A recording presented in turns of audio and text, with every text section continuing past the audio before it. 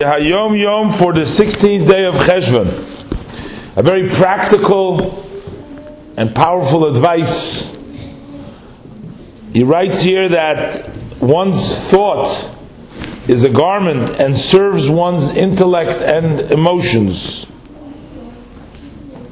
At the time that the thought doesn't serve, has nothing to serve one's intellect and one's emotion, but yet it's still functioning. It still does, its function is to think and to contemplate.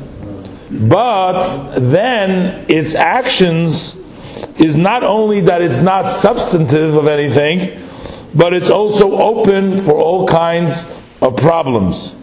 It is explained that the reason why there are strange and evil thoughts entering a person's mind, it is because of the emptiness of one's head. The Puskait from Cup.